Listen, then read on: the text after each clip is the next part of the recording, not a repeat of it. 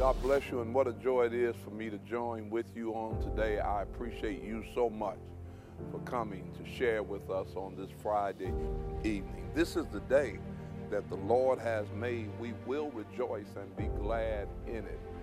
God bless all of you, and I pray for you on a regular basis. I pray that God will strengthen you and help you to live this victorious life, because there's none like our God in all the earth. Let us pray. Dear Lord, I thank you. Thank you for the doors you've opened and the ways you've made. I thank you, oh God. You've been so kind to me. You've been so merciful unto us, oh God. And God, I'm asking that you will look on every person who is viewing, those who will come in. And I'm praying, oh God, that you will bless their families in a special way, and that you will give them to understand that the blessings that are being bestowed upon them are because, oh God, that they heard your word and that they have changed their lives. They've made alterations in their lifestyle, and they're doing all that they know how to live for you. Enlighten us, oh God, about your word, and we shall take your word and hide it in our hearts so that we may not sin against thee. And we thank you in advance for what you're doing and for what you're going to do. In Jesus' name, thank God. Amen. Our scripture for today is found in the 25th number of Psalm, and it is a Psalm of David. And we're going to start reading at the first verse. It says, "Unto thee, O Lord, do I lift up my soul. O my God, I trust in thee. Let me not be ashamed. Let not mine enemies triumph over me. Yea, let none that wait on thee be ashamed. Let them be ashamed which transgress without cause. Show me thy ways, O Lord. Teach me thy path. Lead me in thy truth and teach me. For thou art the God of my salvation. On thee do I wait all the day. Remember, O Lord, thy tender mercy and thy loving kindness, for they have been ever of old. Remember not the sins of my youth, nor my transgression. According to thy mercy, remember thou me for thy goodness' sake, O Lord. Good and upright is the Lord. Therefore will he teach sinners in the way. The meek will he guide in judgment, and the meek will he teach his way. All the paths of the Lord are mercy and truth unto such as keep his covenant and his testimonies. For thy name's sake, O Lord, pardon mine iniquity, for it is great. What man is he that feareth the Lord? Him shall he teach in the way that he shall choose. His soul shall dwell at ease, and his seed shall inherit the earth. The secret of the Lord is with them that fear him, and he will show them his covenant. Mine eyes are ever toward the Lord, for he shall pluck my feet out of the net. Turn thee unto me, and have mercy upon me, for I am desolate and afflicted. The troubles of my heart are enlarged. O bring thou me out of my distress. Look upon mine affliction and my pain, and forgive all my sins. Consider mine enemies, for they are many, and they hate me with cruel hatred. Oh, keep my soul and deliver me. Let me not be ashamed, for I put my trust in thee. Let integrity and uprightness preserve me, for I wait on thee. Redeem Israel, O God, out of all his trouble. I read the entire 25th number of Psalm. May the Lord add a blessing to the reading and the hearing of his holy word. For our theme today, I want to talk about Christians providing for their family members who are in need. Christians providing for their family members who are in need. And I'm going to talk about us providing also for the spiritual family. You see, we have a responsibility to provide for our family members who are in need. If you'll go with me to First Timothy, the fifth chapter, and I believe I'm going to start reading at the third verse. First Timothy, the fifth chapter, and the third verse. Fifth chapter and the third verse. Look what the Bible says. Now this is going to be, let me warn you, I may say some things that are not in connection with your traditional thinking as these scriptures are concerned, but I want to help you if I can. The fifth chapter of First Timothy in the third verse, it says, honor widows. It's talking about honor widows that are widows indeed. Now, here's something that I'm going to start off right the bat. I'm going to start right off the bat saying this. You see, because Paul is concerned about widows in the church, but he gives some specific instructions as far as the widows. And when he talks about honor widows that are widows indeed, he's actually talking about widows who have no families. See, there it is. I told you I was starting right off the bat. I was going in there. He's talking about widows that have no family. Excuse me.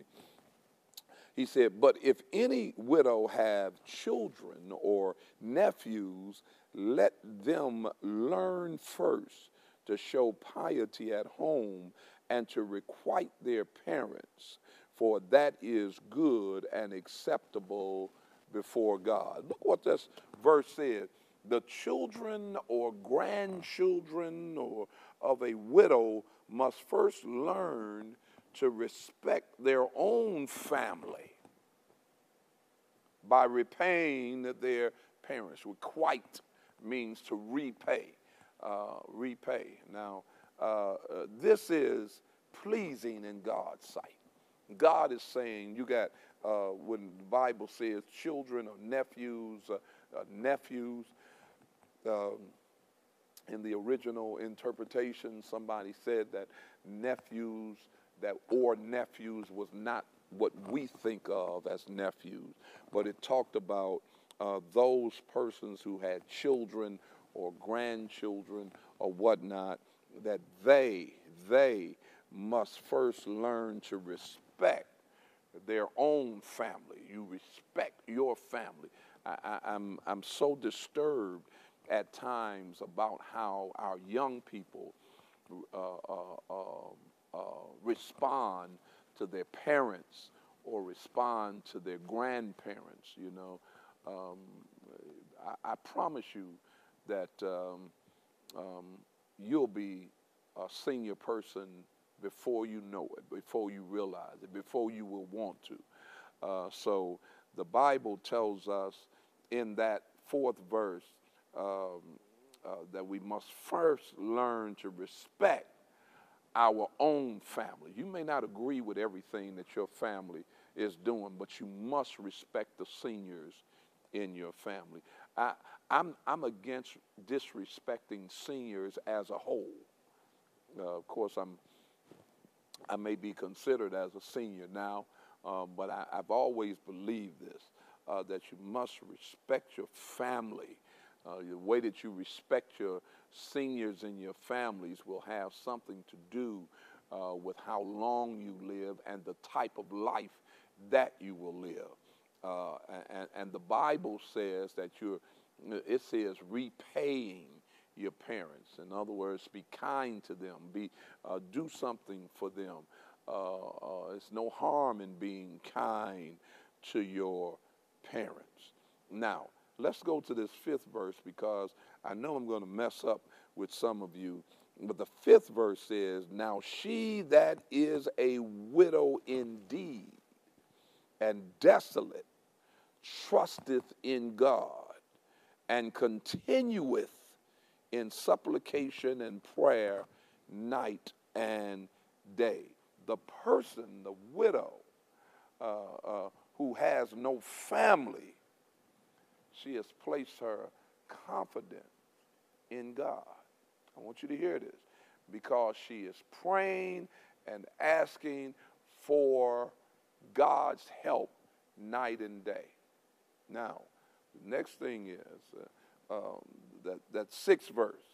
But she that liveth in pleasure is dead while she liveth. Now, what does that mean, that sixth verse? But she that liveth in pleasure is dead. Is this in your Bible? While she liveth. That says that the person who lives in pleasure and sin, and that's talking about that widow. We're talking about widows here because this is very important. She is really dead even though she's yet living. In other words, she's spiritually dead because she is not sensitive to what the Word of God. She is not sensitive to what she doesn't have a God awareness. And when I say a God awareness, that God, her sensitivity is not causing her to live according to the way that God would have her to live. So the Bible says, even though she is physically alive, she is spiritually dead. Hear what I'm saying. Look at the 7th verse. And these things give in charge, that they may be blameless. And insist on these things, so that widows will have good reputation. Now watch me. But if any provide not for his own, and especially for his own house, watch this. If any, now this is talking, this Paul is going back and forth. He's talking about a widow, and then he talks about the man or the person who is the head of the house. And in this particular verse, he says, if anyone doesn't take care of his relatives, his household, and then it says in this verse, especially of his immediate family. So you know, I have a family, and my immediate family is my son and my daughter and my wife. Not in that order. My wife, my daughter, my son. But if I don't take care of my immediate family, there's no need of me going around trying to act like I'm such a wonderful person to somebody else, and my family is not being taken care of. You know, a lot of times we who are in ministry, we get messed up, and we mess up our families in the name of ministry. I can't be to your graduation because I got to go here. Now, this is not the time for that. You have to do what is necessary to uplift your family, to provide. Making provisions for your family is not, hear what I'm saying, is not just about monetarily making provisions. It's sometimes you're making provisions emotionally. Hear what I'm saying? You have to support. You have to build that individual up, build that son up, build that wife up, build that daughter up, so that they feel good about being a part of your family. I'm getting off just a little bit here, but your children ought to think well of you. And it ought not to be that the only time they say something good to you is on Father's Day.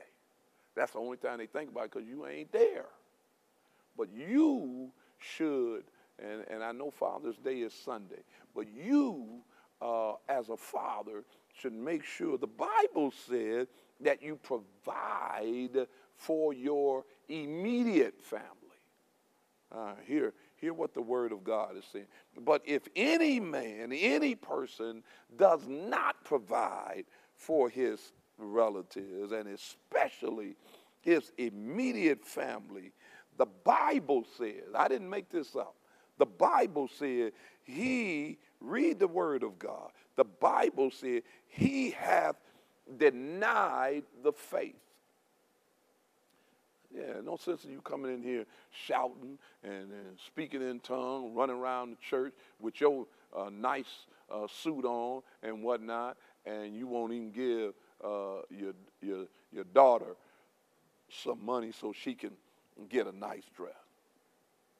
You won't even give your son some money so he can stop wearing them socks with the holes in them. Won't even give your wife any money so that she can get a new pair of stockings. And then here you up, dressed up with your hat tilt to the side and your Stacey Adams shoes, and you think you something, and then you won't take it. The Bible says you have denied the faith. You have denied the faith, and you ought to take care of your family. I'm gonna say this because I'm not afraid to say this. I'm not afraid to say this. I recall when I didn't have a lot, and I would tell my wife, I said, what I want you to do, I want you, when you walk out of the house, I want you to look like you're married to a successful man. I want my kids to look like their dad is successful. I didn't have much then, but we faked it until we made it. Put that in the chat room. Fake it till you make it. Fake it till you make it. Listen. Get yourself. I had a 3-piece Pierre Cardin gabardine, I think it is, suit, and man, I wore that suit so much until it began to shine. It began to shine, but I made sure that my wife and my kids had nice things on. Man driving around in his new. In his new car, he leaned over, it's shining, and got the wheels all shining and everything. And then your wife catching an Uber. That's a shame. That's a shame. I don't care who you are. You can write me. That's a shame. You got a brand new car and your wife riding around getting an Uber or in a hoopty. Man, you supposed to take the raggedy car. And she's supposed to be, that's your queen. I had people have heard me tell my testimony, and I'm almost finished, but this is I kind of got off my lesson because I realized that Sunday is Father's Day. And so I'm going to stay here. I ain't scared of y'all. I'm going to stay here. You see, the thing is, I remember my wife had a 79 Mustang when we got married that her mother bought her a new Mustang, and she let her friend drive that car, and her friend took that car and wrecked it. I mean, wrecked it so bad until you couldn't drive it. And I had insurance because back then, I don't know how it works now, but back then, in order for me to afford the insurance, I had to have this high deductible. So I didn't have money to pay the deductible. It wasn't that I didn't have money to pay to have insurance. I had insurance. I couldn't pay the deductible. And so I couldn't pay the deductible. So I got me a crowbar. And I had a 79 Camaro that my dad had bought me. And so I had, when I was in college, and so I let her drive my car. My car was the better car. And I took a crowbar and bent that metal off the wheel so I could drive her raggedy, totaled car. And the car was so messed up, the hood, it was bent up like this, and no lights in it on the front. And you had to get in on the passenger side and climb over the console. And I had to drive it because I was taller and I could see over the bent hood. And I drove that car because I didn't want my wife in a raggedy car. And she drove my car. Now, I know that, You saying, oh, that's just you. I ain't doing that. You ought to do it if she your wife. You ought not to have your wife in no rag car. I had to be home before the street lights came on because I ain't had no lights on the car. And see, people, a lot of people talk, they don't know the story behind my glory, see. And nevertheless, I did that. I let my wife drive. Now, I will admit that my good car wasn't that good because you could get in and turn it on without a key. It was so messed up, but it was the best car I had. And I drove that car until the Lord blessed us, but I made sure that my wife always had the best car.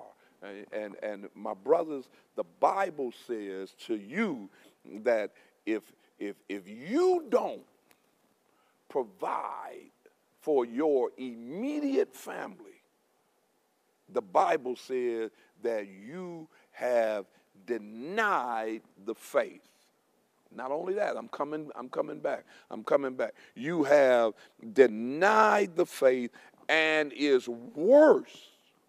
Let me read it. And is worse than an infidel. My God. Now, I didn't make that up, but let me find the definition of an infidel so I can let you know how ridiculous it is that you are not providing for your loved ones. An infidel, it says, one who is not a Christian or who opposes Christianity.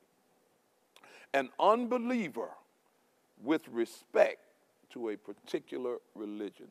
An infidel. You are not a believer. Now, Paul is concerned in this scripture. Paul is concerned about the place and the care of widows in the church. If you would go even to that 9th verse, then Paul gives an explanation. I believe it's in the 9th verse. Let's look here. It says, if anyone does not take care of his own relatives, especially his immediate family, he is denied the Christian faith and is worse than an unbeliever. Now, in that 9th verse, it gives the definition of what a widow is. It said, let not a widow be taken into the number under 80 years old, having been the wife of one man. Let's read this, because it said a widow, any widow who had only one husband and is at least 60 years old should be put on your list for widow. Now, that means that a young woman that's under 60, she does not qualify for what the Bible stipulates here. All right? So let's look at it. Widows were often among the most weak and vulnerable members of our society. And Paul's instruction is that the primary responsibility for the care of widows rests on members of the immediate family, children and grandchildren. Only when that assistance is not available, when the widow is left all alone, does the church become responsible. The phrase "to be worse than an unbeliever" implies that even unbelievers are expected to care for those of their own household. Believers who neglect this responsibility are thus acting worse than unbelievers. And such a life in the world represents a denial of the faith. We're responsible, church. We're responsible for the care of our families. We're especially responsible for those in our own household. This principle of responsible Christian love also has application, or is applicable for our church.